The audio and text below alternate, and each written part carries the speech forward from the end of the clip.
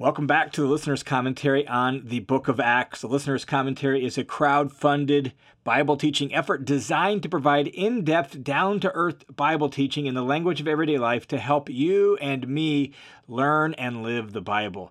In this recording, we're going to be looking at Acts chapter 19, 21 through 41. It is the last snapshot of Paul's extended ministry in the city of Ephesus. In 1920, Luke wrapped up part 5 of his story, part 5 of the story of how the church went from Jerusalem and Jewish followers of Jesus all the way to the heart of empire at Rome and to a worldwide movement of Jesus followers from all sorts of different backgrounds. And so he wrapped up part 5 of that story in 1920. But Paul is still in Ephesus, and so in 1921, Luke transitions to the aim of part 6. And so the opening statement of this next scene tells us, here's what we're going to focus on in part 6 of the story. And then Luke provides one more snapshot of Paul's ministry in the city of Ephesus. Here's how it begins. 1921 says, "Now, after these things were finished," that is, the things that were written about in the preceding verses, Paul's ministry of miraculous power, the 7 sons of Sceva episode, the burning of the magic books, and all of that. After these things were finished, Paul resolved in the Spirit to go to Jerusalem after he had passed through Macedonia and Achaia, saying, "After I've been there, I must also see Rome." And so this transitions to what's going to be the focus of part 6, Paul getting to Rome. And in this final act of Luke's drama, what we are going to see is Paul slowly making his way to the city of Rome, and he's eventually going to get there. Not how he intended, not how he planned on getting there, but at the end of the book of Acts, Paul will be in Rome. And so the focus of part 6 is Paul's resolute determination to get to the city of Rome. He's made these plans. It says he resolved in the Spirit, in or by the Holy Spirit, with the Spirit's guidance and the Spirit's help, he made these plans. And so his goal is he's going to go to Jerusalem, check in there, but first, he wants to go to Macedonia and Achaia and check in with the churches that he planted on the second missionary journey. And eventually then, from there, he wants to get to Rome. That's the goal. Now, Paul himself mentions a little bit about these travel plans in his Corinthian correspondence. And so in 1 Corinthians chapter 16, for example, verse 5, Paul says, "Now I will come to you after I go through Macedonia, for I'm going through Macedonia, and perhaps I will stay with you or even spend the winter there so that you may send me on my way wherever I go. For I don't want to see you now just in passing, for I hope to remain with you for some time, if the Lord permits. But I will remain in Ephesus until Pentecost, for a wide door for effective service has opened to me, and there are many adversaries." And so Paul says, I'm going to stay here in Ephesus until Pentecost, which is going to be kind of early summertime period. And then I want to go through Macedonia and come to you. Now, we know from what Paul says in 2 Corinthians chapter 1, 15 and 16, that as Paul was finalizing these plans and solidifying his itinerary, he was a little unsure of exactly how he was going to go about this. And maybe at one point he thought that he would sail from Ephesus straight to Corinth, check in with them, then go up into Macedonia, and then from Macedonia back to Corinth, and then sail on to Jerusalem. But as he was finalizing his plans, he decided, no, it'd be better for me to go from Ephesus up to Troas, across the sea there, into Macedonia, and down then into Corinth and spend the winter with them that way. And we know that some of the Corinthians who had a beef with Paul got frustrated by his wishy-washiness, and they used it as a strike against him, saying that he was vacillating and he was uncertain about things and you couldn't count on him. And we know that because Paul says in 2 Corinthians 1, 15 and 16 that that's how they were viewing things. And so Paul's just trying to sort out his itinerary at this point. And what he's decided to do ultimately is to stay in Ephesus. And when he leaves, he's going to go up to Troas, over into Macedonia, and then back down south to Corinth. And he will end up spending the winter there in Corinth. So once Luke tells us a little bit about Paul's plans, he then tells us something else that Paul is doing to prepare for his visit to Macedonia and to Achaia, that Paul is actually sending some of his co-workers on ahead. Look at verse 22. After he sent into Macedonia two of those who assisted him, Timothy and Erastus, he himself stayed in Asia for a while. So we get a little bit of Paul's itinerary. He's planning on going to Macedonia and Achaia eventually himself, but first he sends Timothy and Erastus into Macedonia. Now, Timothy has been with Paul for quite a while at this point. He's worked with Paul. Paul picked him up at the beginning of the second missionary journey. And so he has been with Paul at this point for 5, 6, 7 years. Erastus, though we don't know a whole lot about him, is likely from Corinth. And we see a mention of him in the letter to Romans, which was written from Corinth. And Erastus is described as the city treasurer. And we actually have an inscription from an Erastus, the city treasurer, marking how he, at his own expense, laid some pavement in the city of Corinth. And so it's probably that very Erastus that we have recorded here in the book of Acts, we have recorded in Romans 16:23, and we have the Erastus inscription from the city of Corinth, all probably referring to the exact same person here that's mentioned in Acts chapter 19. And so those two are sent into Macedonia. Paul's going to stay behind in Asia or Ephesus for a little bit. Why send Timothy and Erastus ahead? Well, we don't know for sure. We know Paul wants to get there, and so obviously they're going to do a little bit of groundwork and reconnaissance and all of that. We know that. We also know from Paul's letters to the Corinthians that Titus is involved and he's sending him ahead to various places too. The other thing we know from Paul's letters is that Paul is also doing a lot of work at this present time on organizing a collection, an offering that he wants to take to the believers in Jerusalem to help with the poor there. They're experiencing some difficulties at the church of Jerusalem. The region's experiencing, it seems, a little bit maybe of poverty or famine. This is also a gesture of goodwill from his Gentile churches to the home church in Jerusalem. And so Paul is working very hard on this collection. And so it seems like part of the reason that Timothy and Erastus are sent ahead is to do the initial preparation. We have a record of Paul doing these sorts of things in the Corinthian letters where he mentions that he's sending people ahead to kind of get them ready for the collection. So when he comes, they're all ready. They've already been gathering up the money. So all he has to do is kind of finalize it. Paul specifically mentions the Macedonians in this regard in 2 Corinthians chapter 8, verses 1 and following.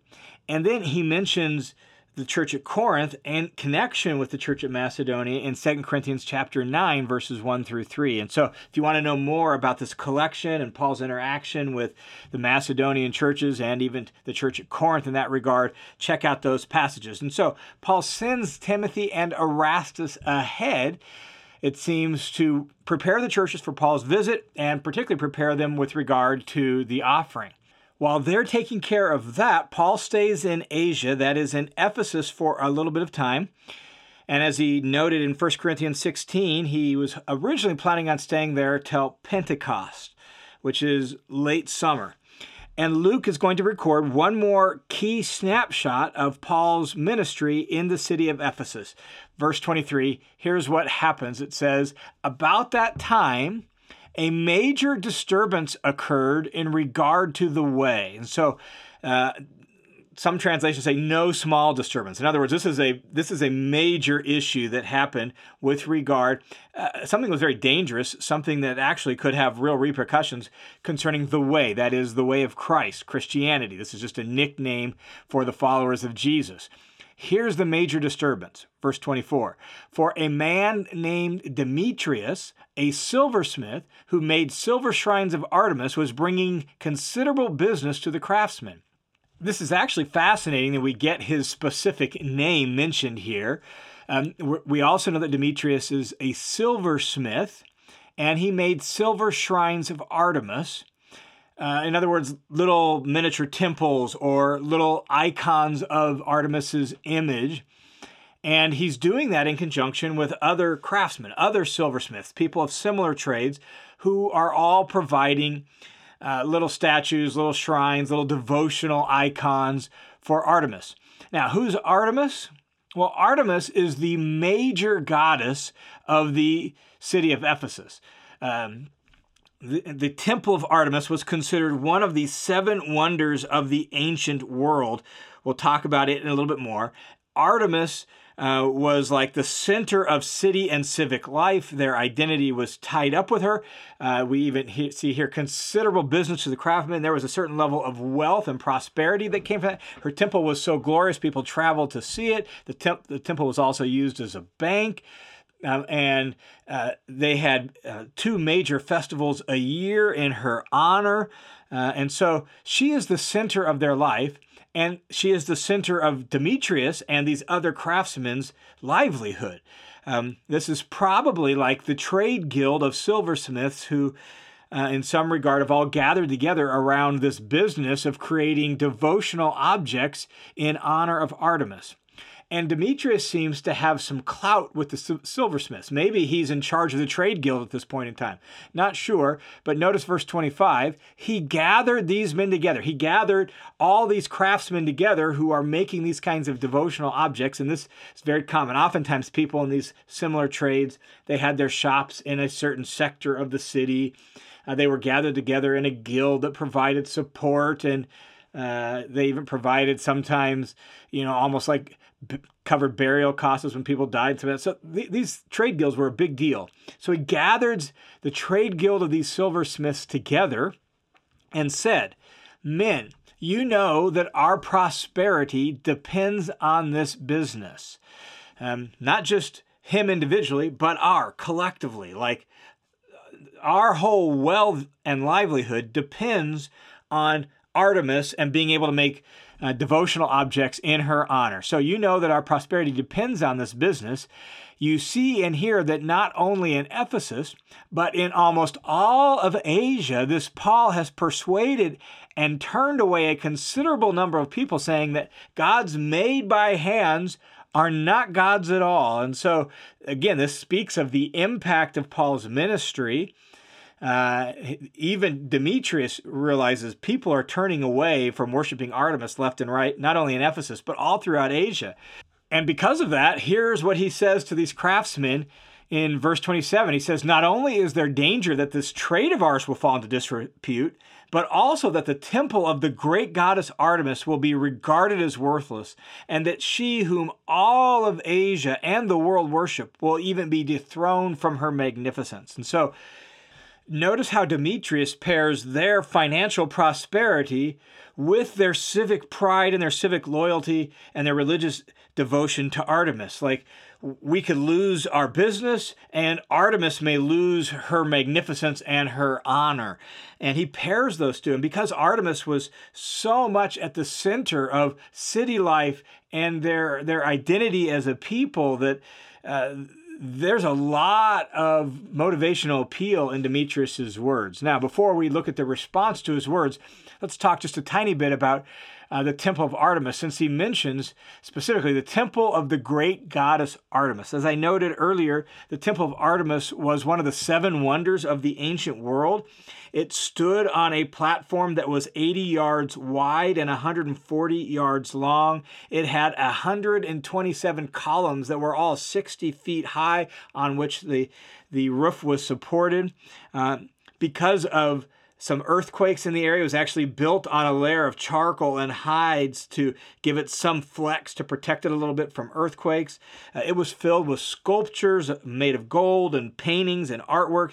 It was a tourist attraction. People came from all over the world to visit it because of how beautiful and incredible it was, as well as a center of religious devotion.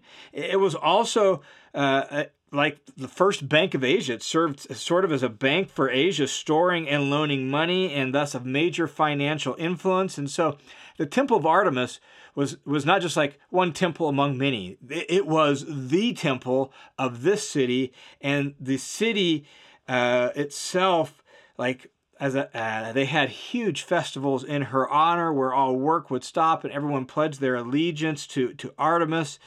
Archaeologists have discovered cult centers to Ephesian Artemis in at least 33 cities throughout the empire. So Demetrius's words are not overstating the case. The Temple of Artemis was massive and important and famous and magnificent. And so in view of Paul's powerful ministry and people coming to faith in Jesus, he's worried about their business and their wealth. He's worried about Artemis's honor and magnificence as well. And so he appeals to all of that to the craftsmen. Verse 28 then tells their response. When they heard this, they were filled with rage, and they began shouting, saying, "Great is Artemis of the Ephesians! Great is Artemis of the Ephesians!" And so the craftsmen are filled with rage and anger and passion, and they begin shouting out in Artemis's honor, giving a triumphal shout in her honor. Presumably wherever they were meeting, they moved out into the streets, and they're shouting this. And so verse 29, the city was filled with confusion. And so what's everyone shouting about? And other people joined in, and since life is lived out in the public, now everyone's wondering what in the world's going on, and they rushed together into the theater, dragging along Gaius and Aristarchus, Paul's Macedonian traveling companions. And so they grabbed two of Paul's traveling companions, Gaius and Aristarchus, two people, again, that we don't know tons about, but it reminds us that Paul actually had a whole entourage, a whole team of people that traveled with him, and we only know a few of them. And these are people that came with him, that he was teaching and training and equipping for ministry and sending out to plant churches, leaving behind after he started a church to strengthen those churches. Well, these two, Gaius and Aristarchus, are the two that, for whatever reason, the crowd of people could find, and they recognized them as associates of Paul, and so they drug them into the theater as the crowd rushed into the theater. If you get on Google and you Google, Ephesian theater, Ephesus theater, you'll see a picture of this theater. It could seat 24,000 people, built into a hillside. As you sat in the seats of the theater and looked down towards the stage, originally there was a street that went straight out from there right to the harbor. And in Paul's day, the harbor would be seen from the theater. It's currently been silted in, and so it's a few miles away from the ruins of Ephesus now. But in Paul's day, the harbor came right to the end of that road that runs straight out of the theater. And so here's this massive theater, and all these people jamming into the theater, and they grab Gaius and Aristarchus, drag them into there. Verse 30, Paul wants to go to the theater. And when Paul wanted to go into the assembly, the disciples wouldn't let him. No, not smart, Paul. Don't do it. And also, verse 31, some of the Asiarchs who were friends of his sent word to him repeatedly, urging him not to venture into the theater. Asiarchs are people of influence and power in the city. They participated in the city council. They are wealthy, influential, aristocratic inhabitants of the area. They were expected to, for example, finance public games and festivals. All this tells us that Paul has some pretty prominent friends there in the city of Ephesus.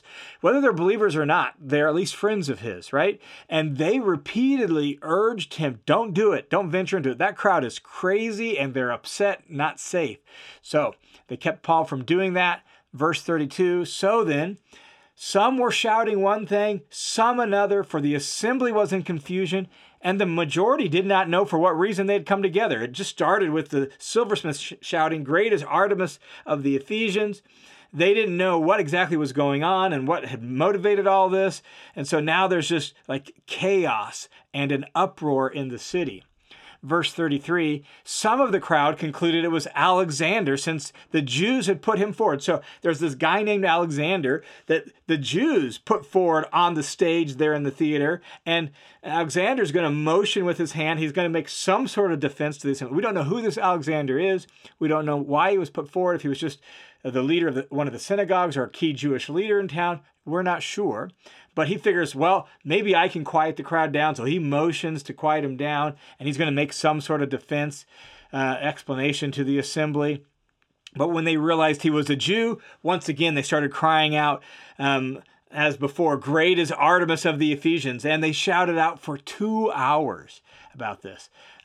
Why would they react that way to Alexander since he was a Jew? Well, because, again, the Jews were also known for rejecting idolatry and their worship and all of that. And so when they saw him, they just reacted in the same passion and fervor that they had before. And for now, a couple hours, there's just chaos and chanting in Artemis's honor in the city, particularly in the theater. Well, eventually, they got to get this thing under control. And so eventually, verse 35, here's what happens. After quieting the crowd, the town clerk said, "Men of Ephesus, what person is there after all who does not know that the city of the Ephesians is guardian of the temple of the great Artemis and of the image which fell down from the sky?" So the town clerk comes in and he's going to give a speech to try to, disband the crowd and end all the chaos in the city. Who's the town clerk? Well, the word clerk makes it sound like, he's some sort of menial office worker that works in the city offices or something like that. But that's not who he is. And the town clerk is actually roughly equivalent to like the mayor. He's like the highest civic officer in the city of Ephesus. So he's the chief magistrate of the city. And he led city politics. He spoke for the city assembly. So this is the right guy for the job, all right? That's why he's the one that steps up. And he comes and he's going to give a speech. And initially he appeals to their civic pride. Like, look, guys, everybody knows that we're the guardian of the temple of Artemis. And we're the guardian of her image which fell down from the sky. Some legend or myth about Ephesus, how the image of Artemis fell down out of heaven. And so everyone knows that we guard her temple, we're the protector of her image, and that her image came from heaven itself. That's how he starts his speech. And then he goes on in verse 36 and he says, "So, since these are undeniable facts, you ought to keep calm and do nothing rash." Don't overreact. Don't get out of hand. There's reasons for his concern about that, and we'll see as he speaks further why he's concerned about that. Verse 37, he says, "For you have brought these men here who are neither temple robbers nor blasphemers of our goddess," both of which could have been really serious charges. Laws have been passed against robbing temples of statues and icons and wealth and all of that. These guys haven't done that. There's no evidence that they're temple robbers. And notice, they're not blasphemers of our goddess. In other words, they haven't made any public statements speaking against Artemis. That's important, and I think that's fascinating because it says that Paul and his ministry didn't spend his time arguing against the false gods, such as Artemis, as he did promoting the true God, Jesus himself. And so they're not blasphemers of our goddess. So then, here's what the city clerk says. Here's what he says. This is what you guys actually need to do, verse 38. "So then, if Demetrius and the craftsmen who are with him have a complaint against anyone, the courts are in session and proconsuls are available. Have them bring charges against one another." In other words, if Demetrius and the craftsmen who started this uproar, and the city clerk has figured that out, he's done enough asking of questions to figure out where did all this begin. So if they've got a complaint, they need to handle it through the proper legal channels. That's what he's saying. There are courts. There are proconsuls. There's a regular calendar of hearing cases and bringing complaints. They need to do it that way. And so have them bring charges according to the legal processes. But, verse 39, if you want anything beyond this, it needs to be settled in a lawful assembly. That is, a formal assembly of the city itself, not a riot, not this kind of chaotic thing. If you need more than the charges that Demetrius are giving, then we need to gather as the citizens' assembly of the city. We need to have a formal meeting, and we need to put a motion forward, and we need to discuss it. That's what lawful assembly refers to, as the citizens' assembly of the city. Interestingly enough, one of the words used for the citizens' assembly of the city is the word ecclesia, that we also translate church. And it reminds us that word was not exclusively a religious word. It was just a word that referred to and was well known as an assembly of persons. And so here it's referring to the civic assembly of the city. And the city clerk is like, if we need to deal with this, let's deal with a regular scheduled official city meeting. For, verse 40, indeed, we are in danger of being accused of a riot in connection with today's events, since there's no real reason for it, and in this connection, we will be unable to account for this disorderly gathering. This is a real concern. The Romans looked with great displeasure on disturbances of the peace, rioting, and anything like that. And so if they were accused of rioting, the Romans could actually revoke some of their freedoms as a city and their freedoms to gather and some of that. The Romans hated these kinds of disturbances. In fact, the most extreme penalty for severe rioting would be death. Restrictions then could be placed on a city. And in fact, the Temple of Artemis was already under the watchful eye of the proconsul because of some illegal activities that the Emperor Claudius had actually issued edicts against 8 years prior to this time period. And so there was already a certain level of insecurity there. And so the city clerk's fear is real. And so it's like, no, this is not the way to handle this. And after saying this, verse 41, he dismissed the assembly. And with that, Luke's portrayal of Paul's ministry in Ephesus concludes. And as we reflect on Paul's ministry there, I just think one of the major themes that grows out of all the little snapshots of Paul's time in Ephesus is the power of the gospel to overcome pagan powers. Like Jesus triumphs over pagan powers here in Ephesus. We see that with regard to the magic practices and even the seven sons of Siva and some of that. We see that with Artemis and how Paul's preaching of the gospel and preaching of Jesus is done in such a way that though he's not outright blaspheming the goddess, as the city clerk said, he is implying her deficiency, her weakness, and that Jesus is more powerful than that. And people are coming to faith in Jesus, and they're leaving behind their magic practices. They're burning their magic books. They're leaving behind the worship of Ephesus. And it illustrates for us the importance of really contextualized ministry, and ministry that speaks in such a way that it elevates Jesus in such a way that Jesus himself can triumph over culture's flaws and culture's weaknesses. And Paul is putting forward Jesus far more than he is running down culture. And the inevitable result is that as people come to faith in Jesus, it creates this kind of tension, this kind of conflict, because it implicitly means absolute loyalty to Jesus himself. And as people begin to find their sole identity in Jesus, it changes their behavioral practices. It changes where they find help and security and meaning and value in life. That's what happens here in Ephesus, and it continues to happen today. As people actually get to know Jesus, it changes what they live for and how they live.